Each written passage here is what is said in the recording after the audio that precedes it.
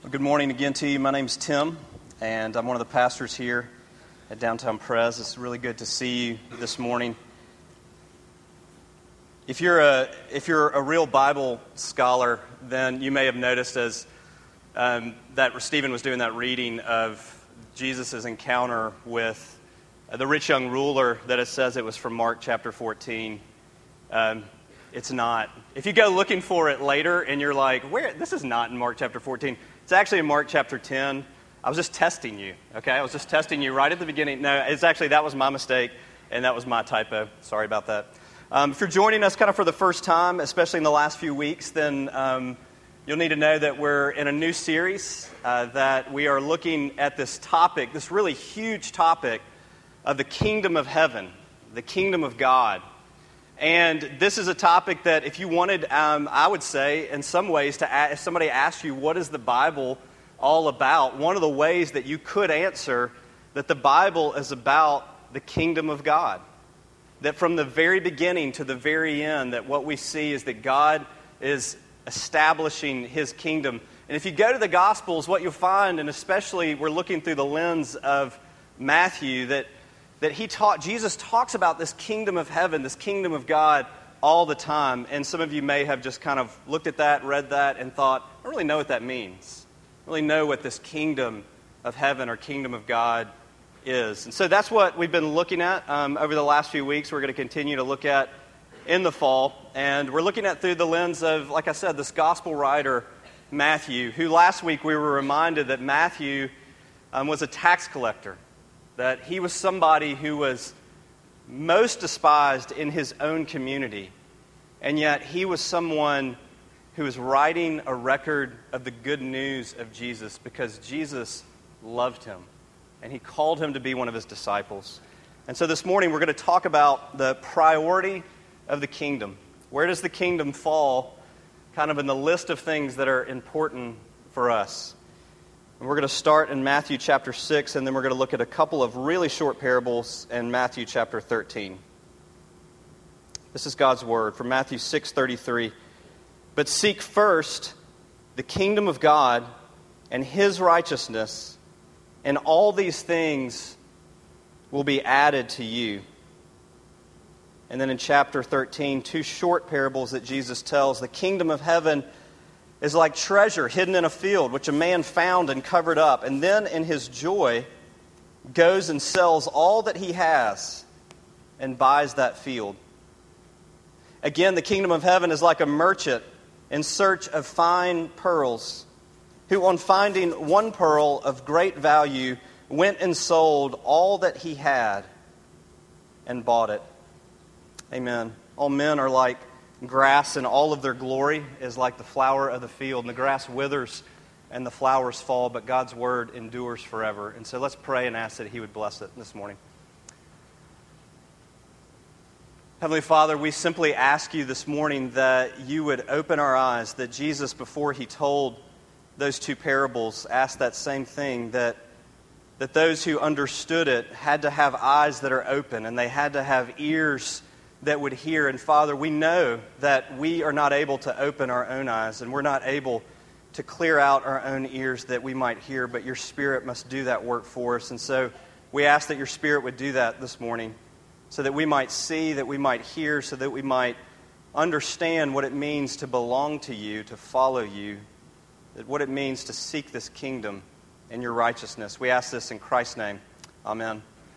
A couple of years ago, I read a book that was about this man who I had never heard of before.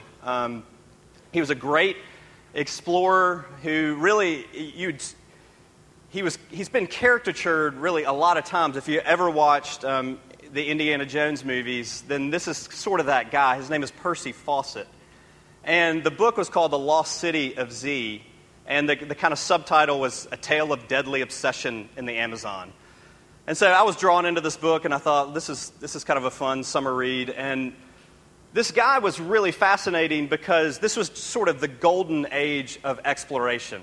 And Great Britain was sending out, explorers kind of all over the world in order to map and to chart places that Westerners hadn't been before, And Percy Fawcett was one of the hardiest of those explorers, I mean, to say the least, that people went into the Amazon in herds and almost instantly. I mean, it's not comical, but it's when you read the accounts of it, it's like 100 men and horses go into the Amazon, and within a week they're all dead. Like the most horrific jungle than you've ever experienced. And somehow this man, Percy Fawcett, went into this jungle over and over and over again with a small team, and his team often would all die of diseases or attacks, and yet he would come out again and again, and he would show up at the Royal Geographical Society and give a speech weighing 50 pounds less with a scraggly beard, and everyone was in awe.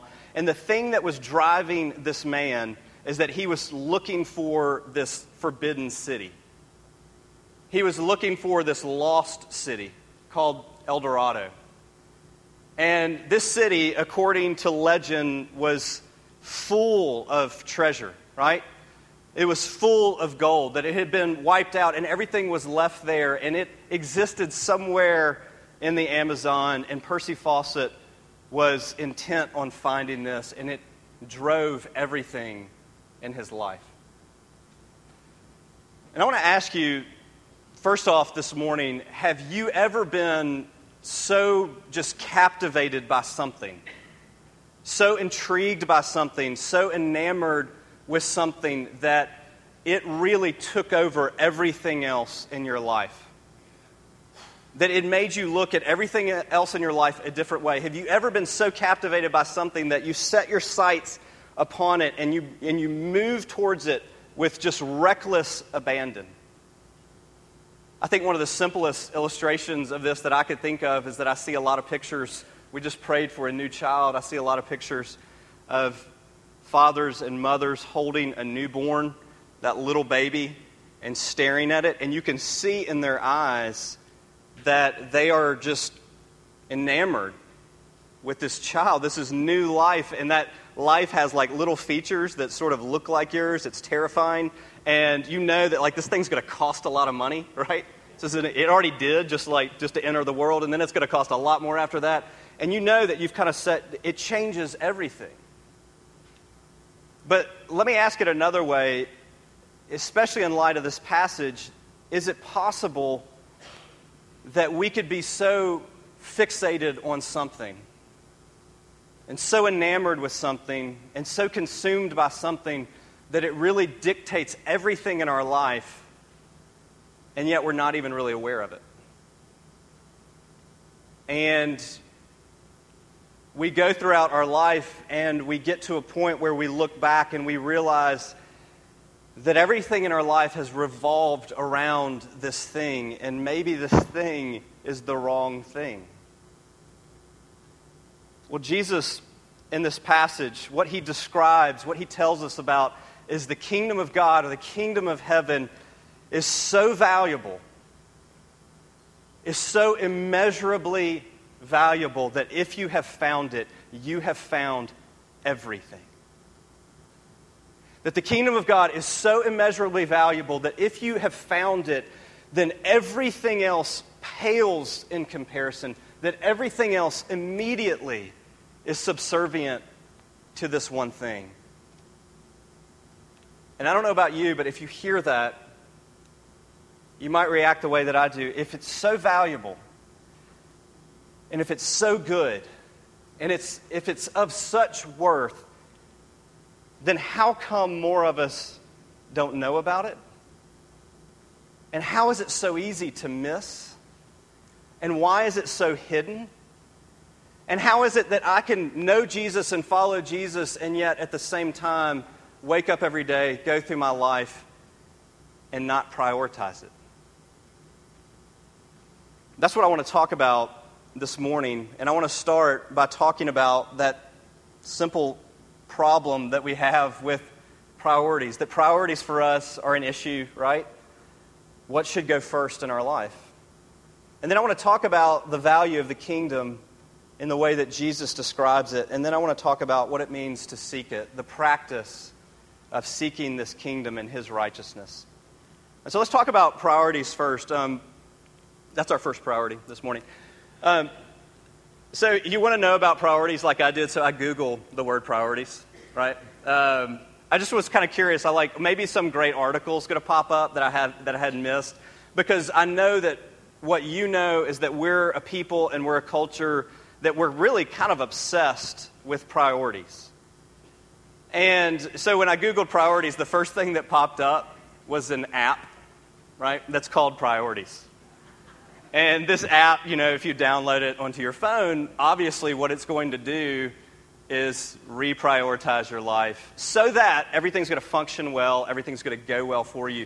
What we instinctually know is that our priorities really do matter, right? That what we instinctually know is that if I don't have things in my life kind of organized in the right way, if I put the wrong thing at the top, then everything else is kind of messed up. Like, we know that instinctually, and in the midst of that, as we kind of move through life, what we have is about 10 million voices that are screaming at us from every side, telling us what should be our first priority. And it's exhausting, right? I mean, it's exhausting just to move through the world and to hear these voices. What do some of those voices sound like? Some of the voices sound like this. Are you really working hard enough? Like, look at the guy next to you.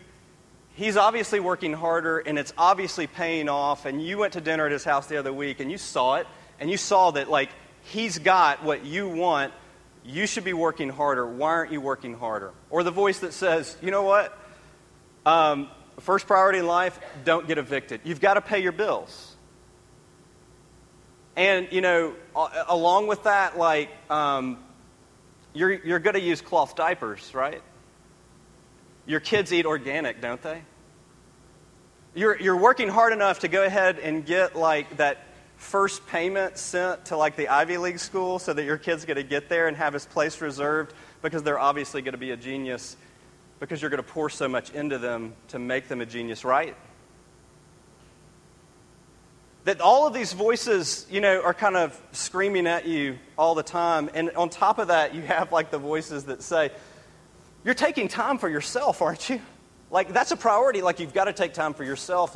It's the whole, you secure your own oxygen mask before you secure the person in the seat next to you. Take care of yourself. Take more time for yourself. And at the same time, you're serving in community, right? You're loving and you're volunteering in your community, aren't you? Because that's really important.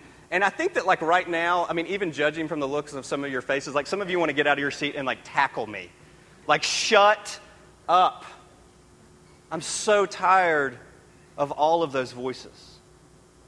I'm so tired of everything screaming at me, telling me what's supposed to be the most important. And in the midst of our complicated, convoluted lives, Jesus drops this bomb, right?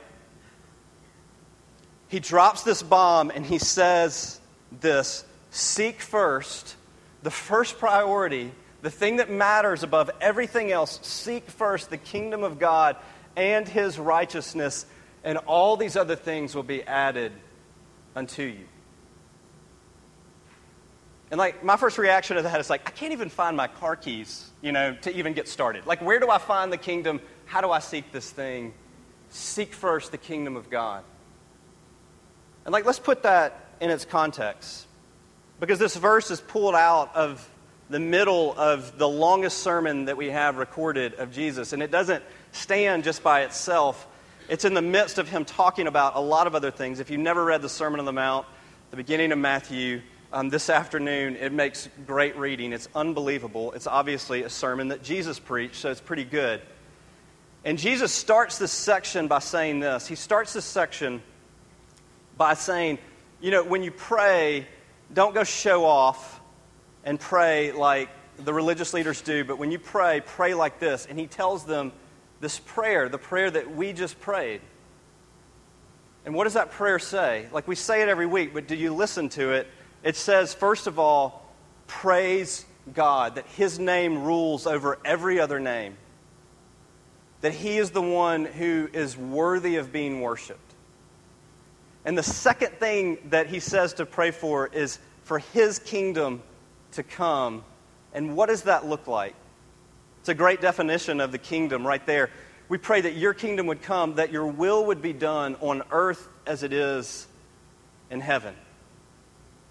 And as he finishes up that prayer, he starts to talk about some other things, that he starts to make these comparisons for us. That he says, he starts talking about treasure, and he says, where your treasure is, there your heart will be also.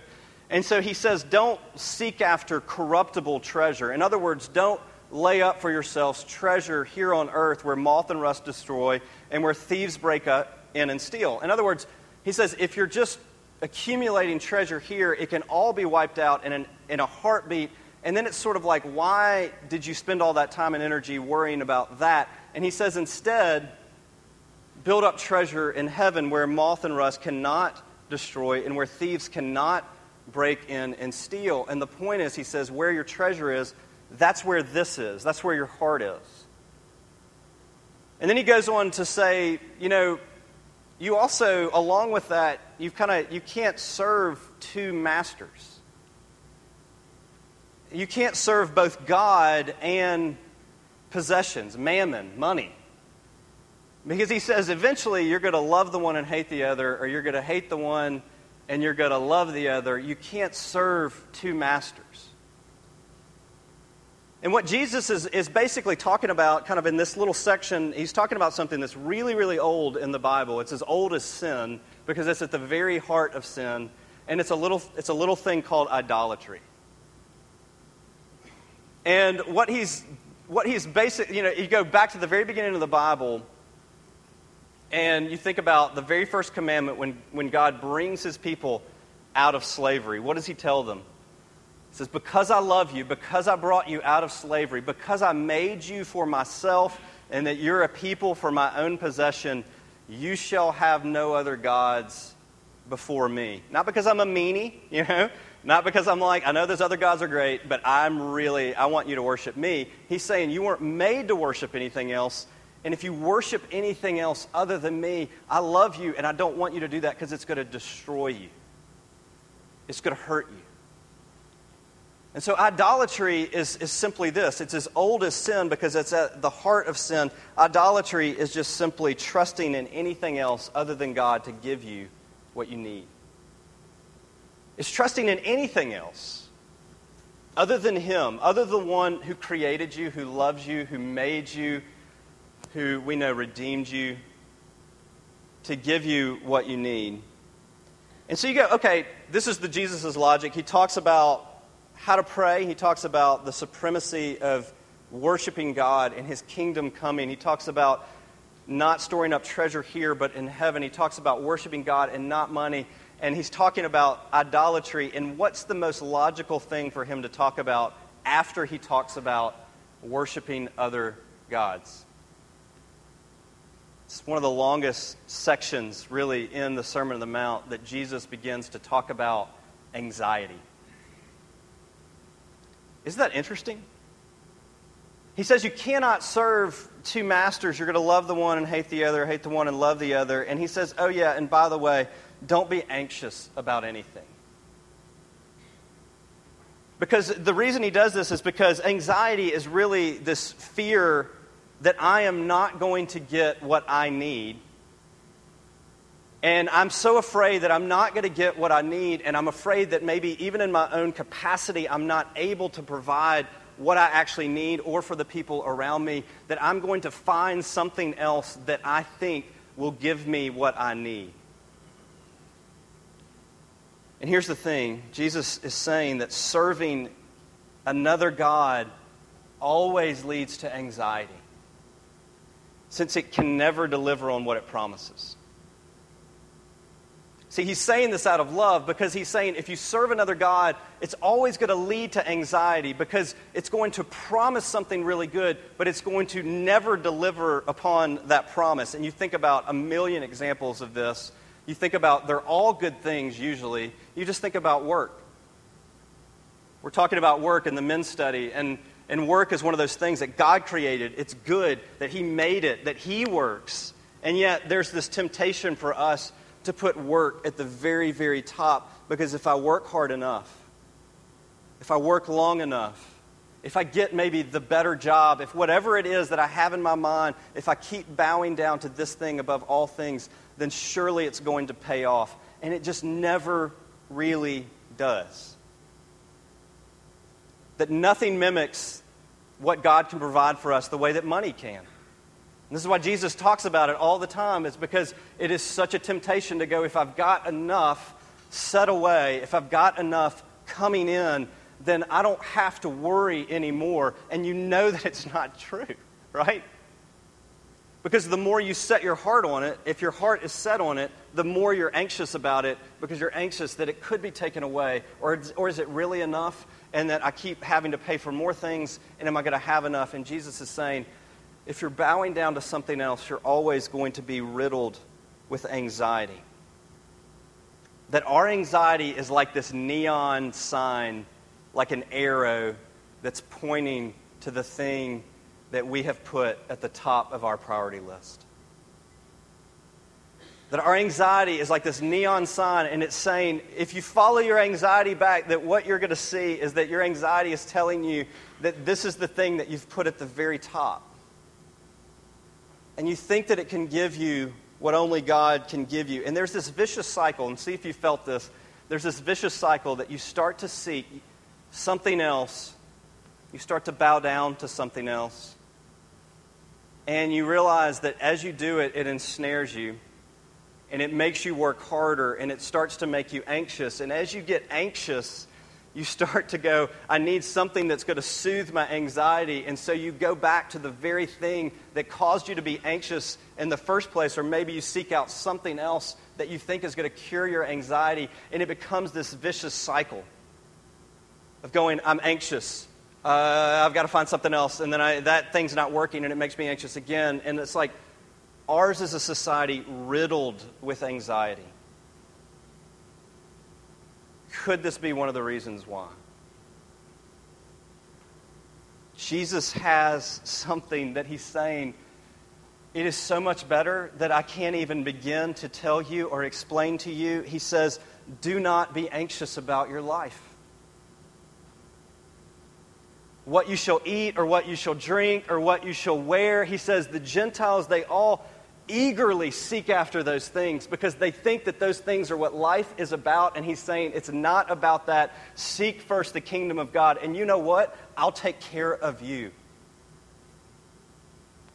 You don't have to be anxious anymore. I will provide for you. Seek first the kingdom of God and His righteousness, and all of these things will be added unto you. We have a problem with priorities. Well, why this kingdom? What is so valuable about this? And I think that this is what Jesus is wanting us to ask.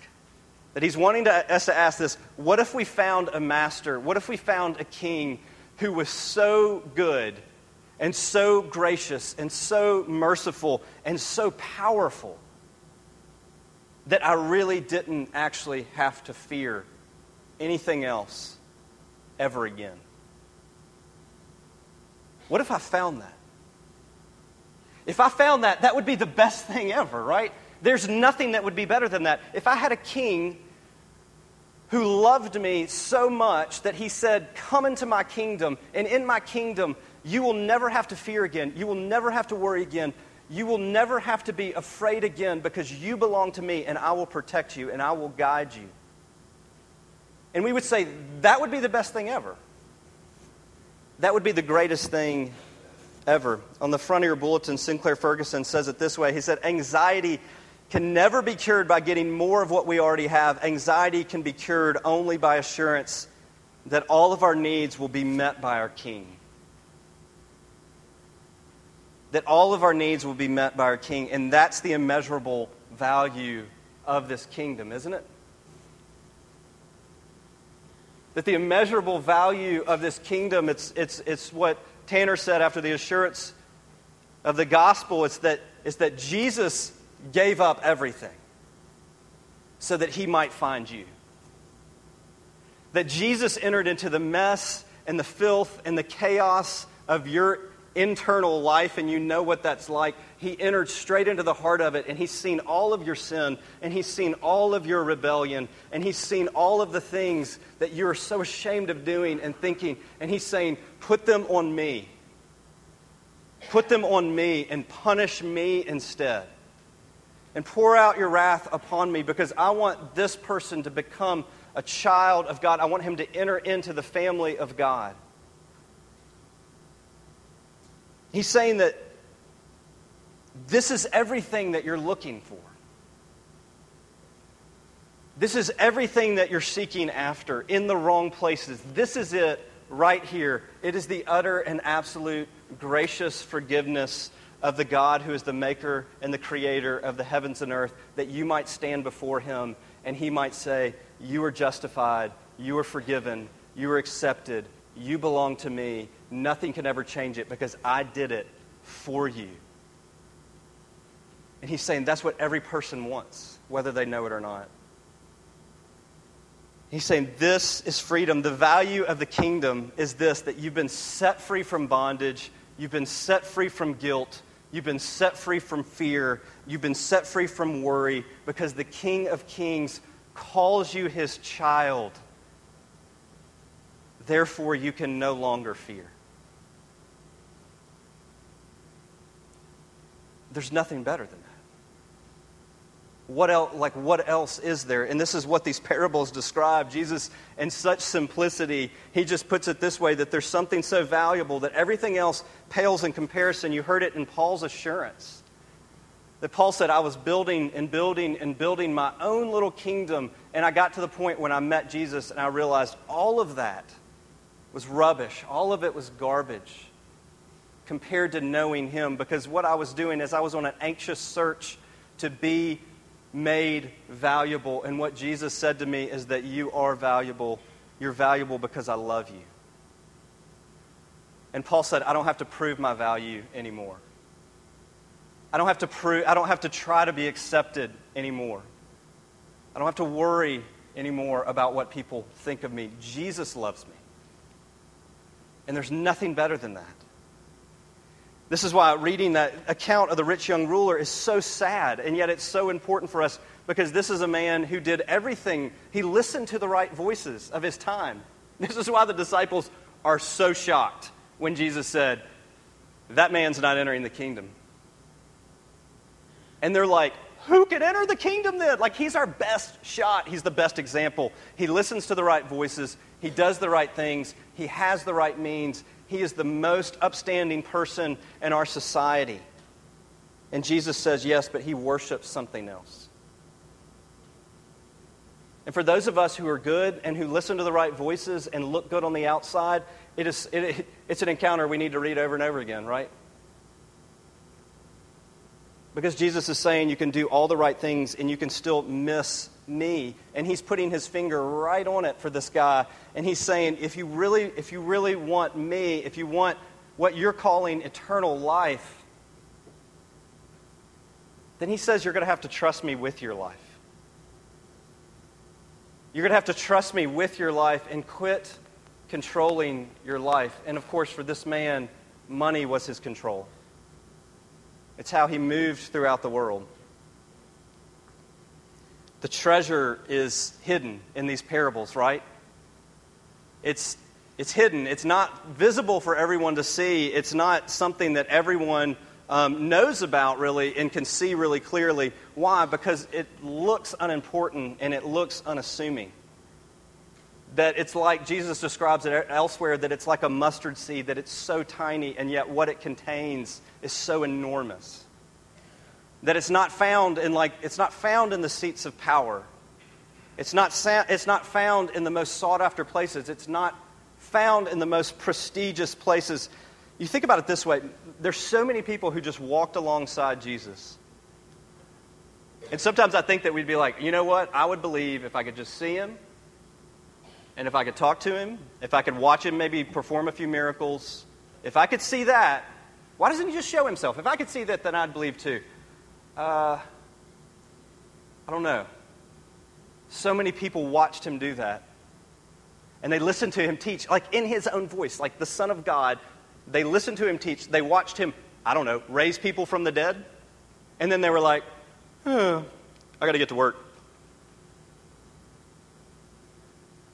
Unfazed. Walked away. Didn't want what he was offering. And you hear Peter chime in. You hear him chime in that reading. And he says, but Jesus, see, we've left everything to follow you.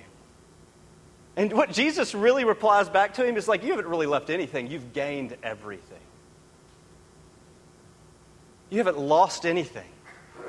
You didn't leave anything. You found everything.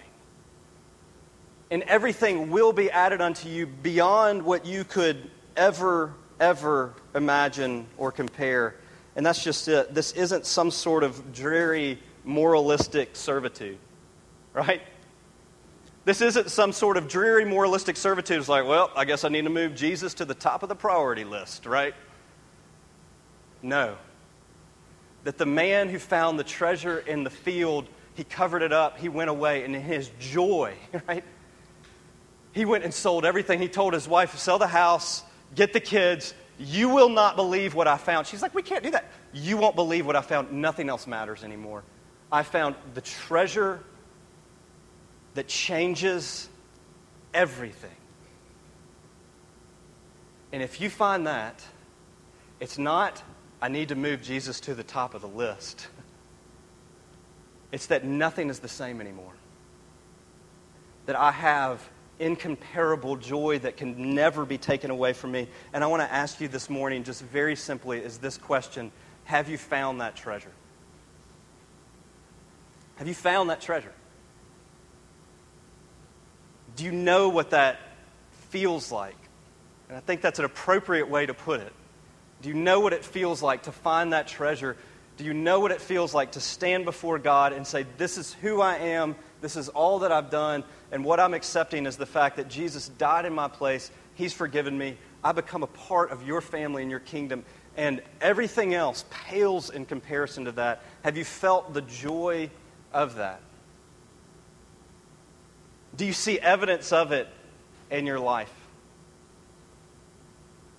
Do you find that some of your anxiety is starting to fade when you see the joy of this kingdom?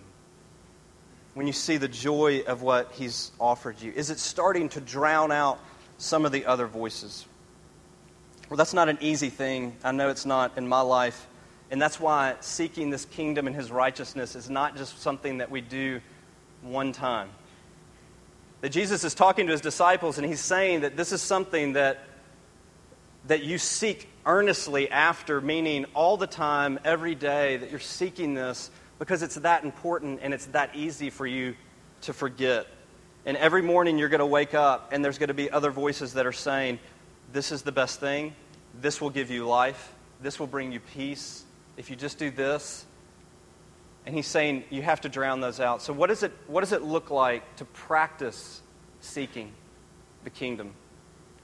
I'm going to do this really quickly, but I want to give you 5 quick things of what does it look like to practice seeking after this kingdom, so that when we leave, we don't lose the joy when we listen to the other voices. And I would say the first thing is this, is that you have to pay attention to your anxiety and fear. That you can't just act like it's nothing. That you can't just act like that's how I'm made and I've come from a long line of worriers and we just worry all the time and worry. You have to listen to it. And you have to ask the question, what is my worry and my anxiety and my fear telling me about what I actually worship? What I'm actually bowing down to? And when you start to find that thing, you go, well, what do I do with that? Once I find what that is, that's terrifying. We've talked about this already in the last couple of weeks. Then you repent. And repenting is not simply turning from that other God and becoming a good little Christian. Repenting is turning from that and turning to Jesus. And to seek the kingdom means that I bow down to the King every day, that I bow down to Him. And what that means is that I say that you are good, you alone, that you rule over all things, that it is your way and not my way.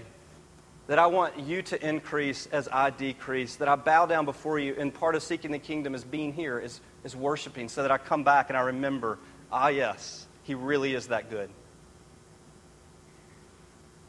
And if we listen to our anxiety, we repent, then it means that we have to start to embrace a way of life that is different than the world. It's a way of life that's a pilgrim way. And a pilgrim way means that we're trusting that there's one who is leading us through this journey, and this journey is going to look really weird, and it's going to have a lot of twists and turns, and it's not always going to be comfortable, and I'm not promised the best of everything, that it might be really difficult, but I'm trusting in the one who's leading me because he's already proven himself to be good. So that I quit building my own kingdom that I think will give me security, and I start trusting more and more in his. And as I move through this life as a pilgrim, what it means is that my goal, my life, my job is to see his rule and his reign expand throughout the world. If I found this joy, it means that others are looking for this joy as well, and they're looking in places that are killing them and not giving them life. And so it means verbally I'm telling people the good news. It means verbally I'm telling people the good news. It might mean just simply that I care more about knowing my neighbors and them knowing Jesus than I care about what they think about how my yard looks. That socially, I'm expanding his rule and reign, and I'm moving through this world thinking, what does it look like to bring healing? What does it look like to bring justice? What does it look like for Jesus to rule in this place? But then lastly, it means that we seek his righteousness. And this could be a whole nother sermon.